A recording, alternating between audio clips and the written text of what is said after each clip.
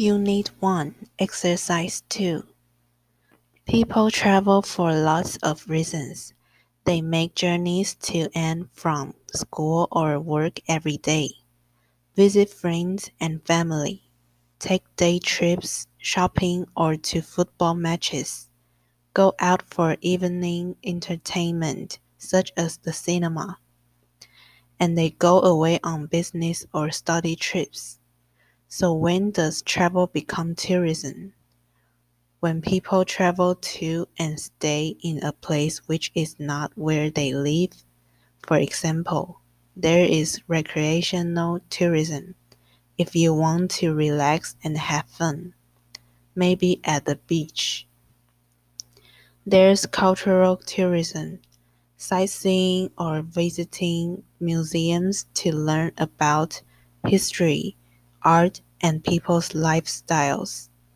With adventure tourism, you explore distant places or do extreme activities. Ecotourism is about ethical and responsible trips to natural environments, such as rainforests.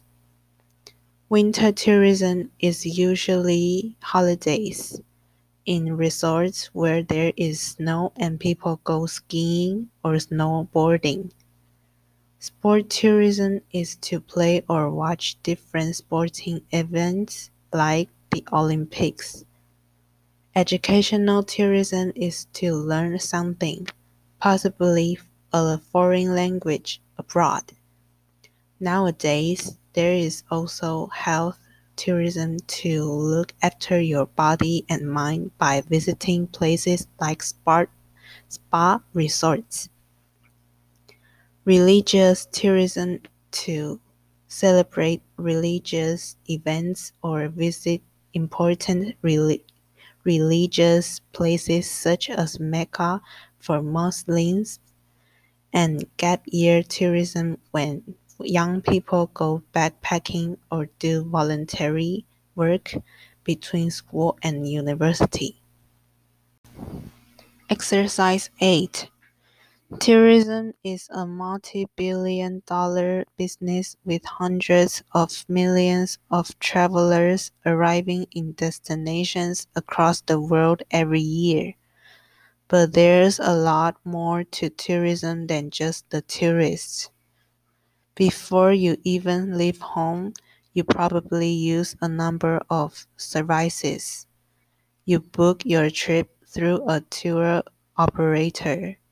If it's a package holiday or a travel agent, if you want to buy products and services like flights separately.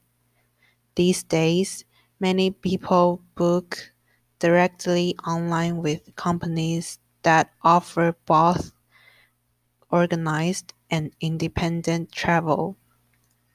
You usually need to purchase airline, train, ferry, and coach tickets to your holiday resort in advance to reserve a seat and get a good price. If you're hiring a car, it's also a good idea to book in advance. But you can arrange local transport like taxis and buses when you're there. You also need to book accommodation to be sure to stay where you want, when you want. There's a wide range of options for different people and pockets, from luxury hotels to roadside motels, family-run guest house or B&Bs, bed and breakfast, to self-catering apartments to youth hostels. You can decide about hospitality, catering and entertainment during your holiday. Unless you book it with your accommodation, B&B means you get breakfast included in the price of your stay. Half board, usually only available at hotels, means breakfast and dinner are included. Full board means breakfast, lunch, and dinner are included. This option is common on package or cruise ship holidays. To keep the cost down, as are all-inclusive leisure activities such as sport, shopping, and live shows.